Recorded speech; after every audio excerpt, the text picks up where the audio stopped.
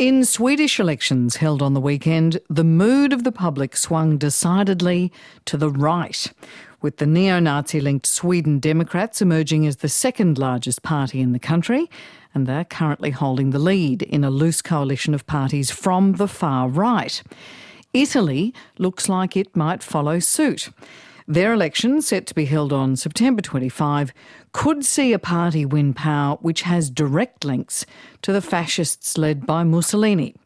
The Brothers of Italy is ironically led by a relatively young woman by the name of Giorgia Meloni, who may soon be the next PM.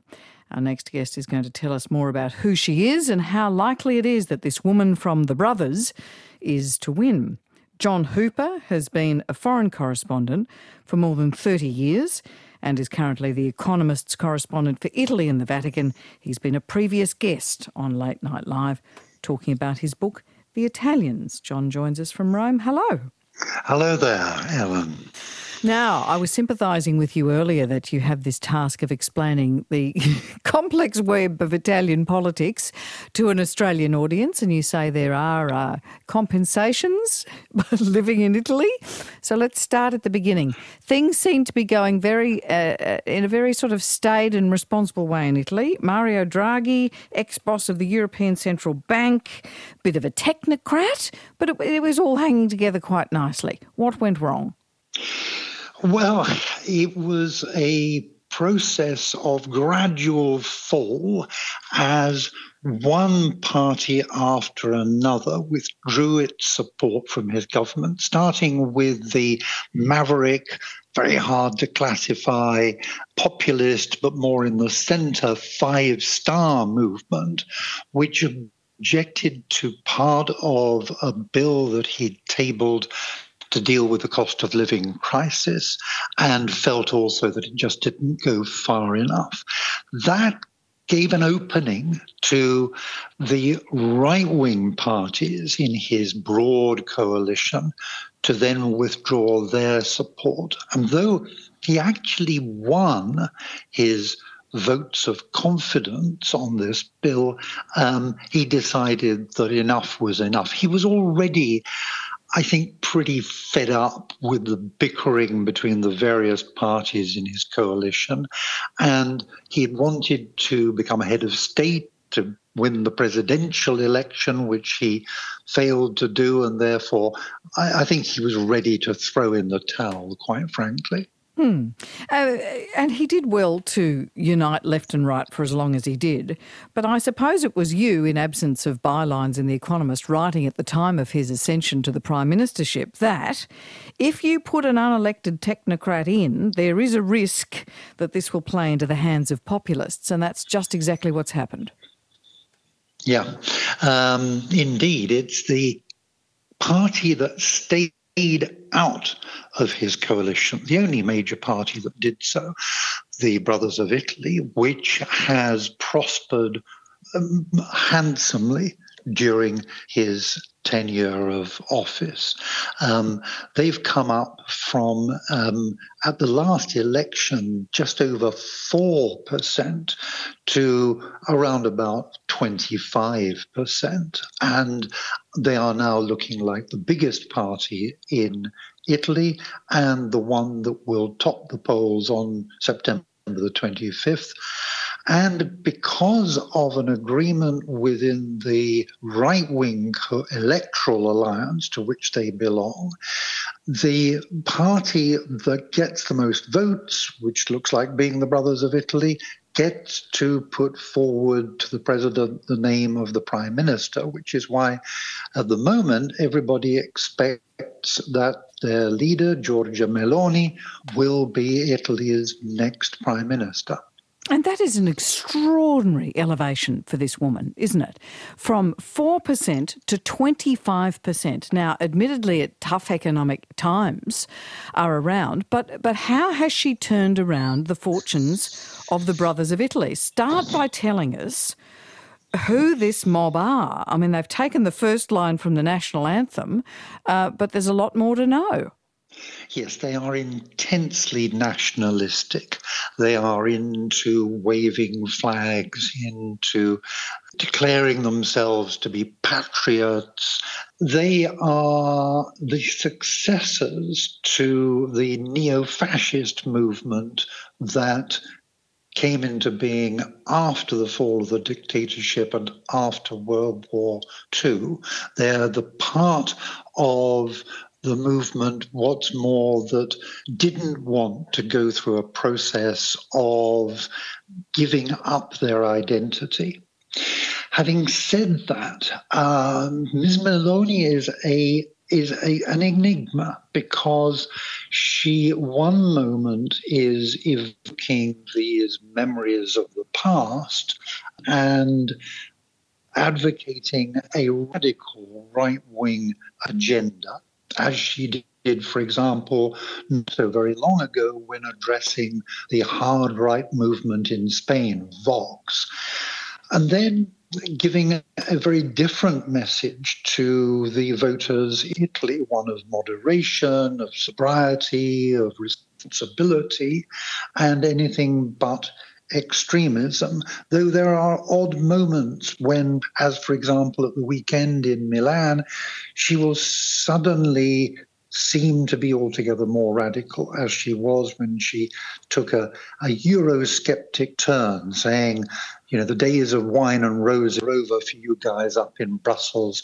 We are going to be pressing Italian demands like you've never seen before.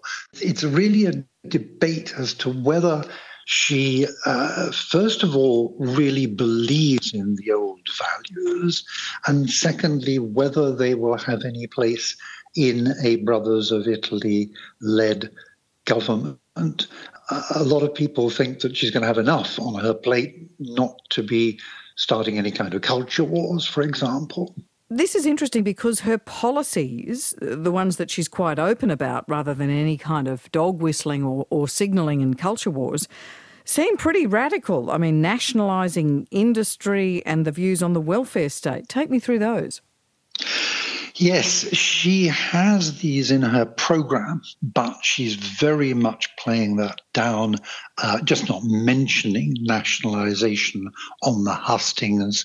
And when she talks about welfare, what she aims to do at all turns is to say we'll be aiming for job creation. And that goes down very well with an electorate which has seen Italy go through really 2 decades of lack of growth.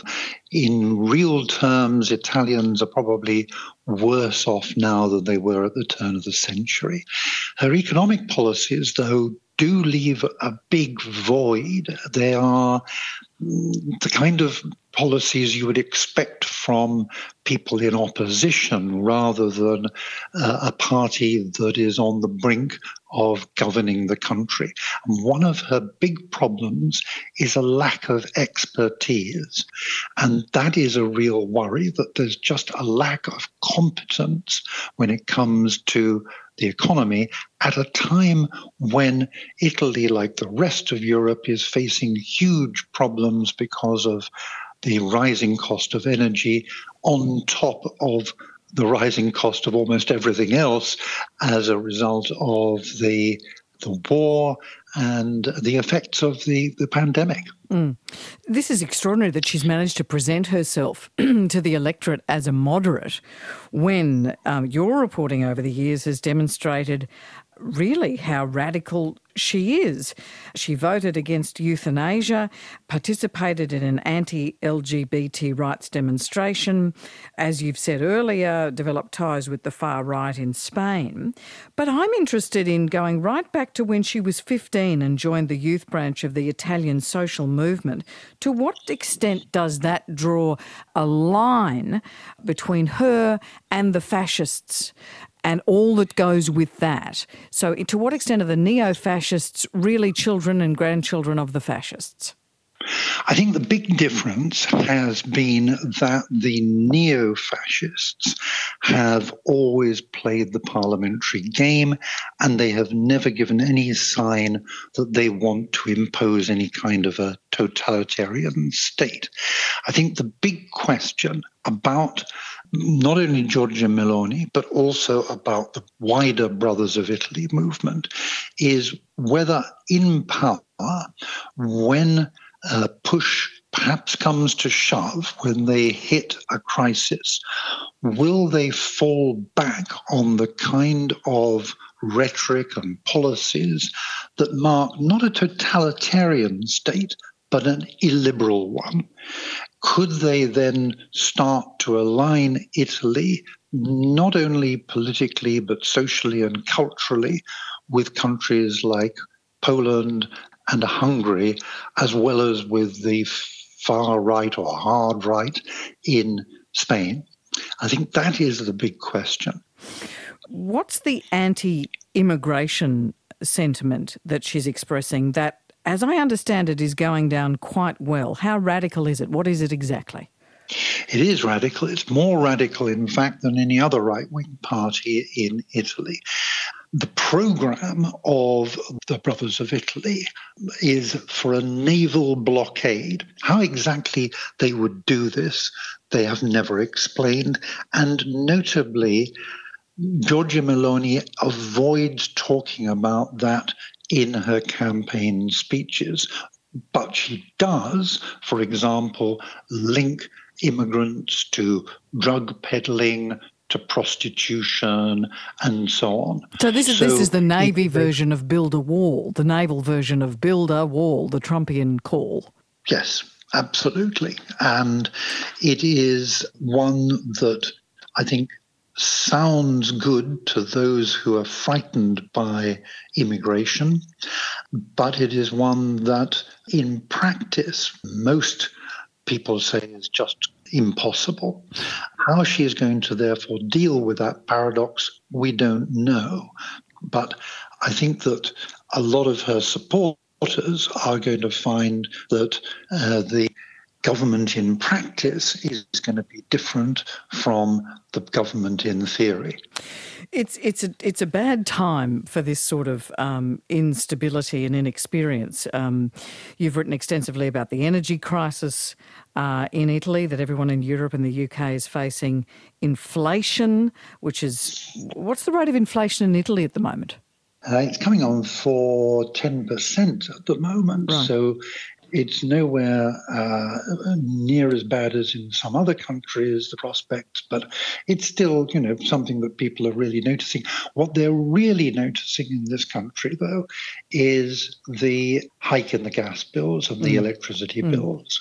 And there is actually a campaign going on among people who run shops and cafes to put their latest bill into the window so that their customers can see just how much it's gone up. Yeah. A cafe not far from where I'm speaking has put up a bill that's 22,000 for 2 months, 22,000 euros. Yes. So what are the consequences economically if the EU takes a dim view of Prime Minister Meloni and her agenda? What are the consequences for Italy? I think there are direct consequences and indirect ones. There's the direct consequences could be that the EU Commission in Brussels restricts or even stops the supply of money from the EU's post-pandemic recovery fund. But I think that that's a step they would only take in the last resort.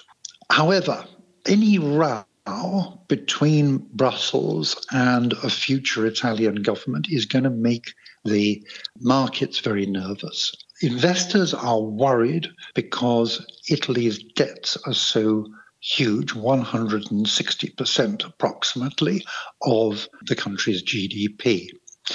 that casts doubt on its ability to repay its debts in the future. And if Italy gets into a position where the markets are demanding ever higher returns in return for the country's IOUs, its bonds, then Italy's borrowing costs will go up and it becomes more difficult to sustain its public finances. So you get this kind of vicious circle going around, very similar to what happened back in 2011, 2012 during the Euro crisis. And that could pitch the country into a genuine crisis. We're a long way from that at the moment, but that is the threat if the tension between an Italian government and Brussels gets to be too great. And just briefly and finally, would that tension warm Vladimir Putin's heart? This is another factor, of course. Some believe that it's no coincidence that the three parties that got together to bring down Mr. Draghi, who'd taken a very strong pro-Western stance on Ukraine, were all ones which to a greater or lesser extent had been tolerant of Vladimir Putin's regime. And now we have a split between the two main partners in the right-wing alliance, between Giorgia Meloni and her ostensible ally, Matteo Salvini of the Northern League, over that very issue, with Meloni saying that she wants to back the Western alliance and NATO, and Mr. Salvini taking a kind of flexible position, portraying himself as a peacemaker, and above all, questioning the value of sanctions. So this is an issue that also raises questions about the future stability and unity of a right-wing government in this country. Well, after that dizzying account of Italian politics, John, I think we should leave you to the consolations of La Dolce Vita. Thank you so much for your time tonight. Thank you, Ellen. It's been a pleasure. John Hooper has been a foreign correspondent for more than 30 years. He's currently The Economist's correspondent for Italy and the Vatican and the author of The Italians, published by Penguin. Getting in touch with ABCRN is easy. Join the conversation live using the ABC Listen app's call and text features.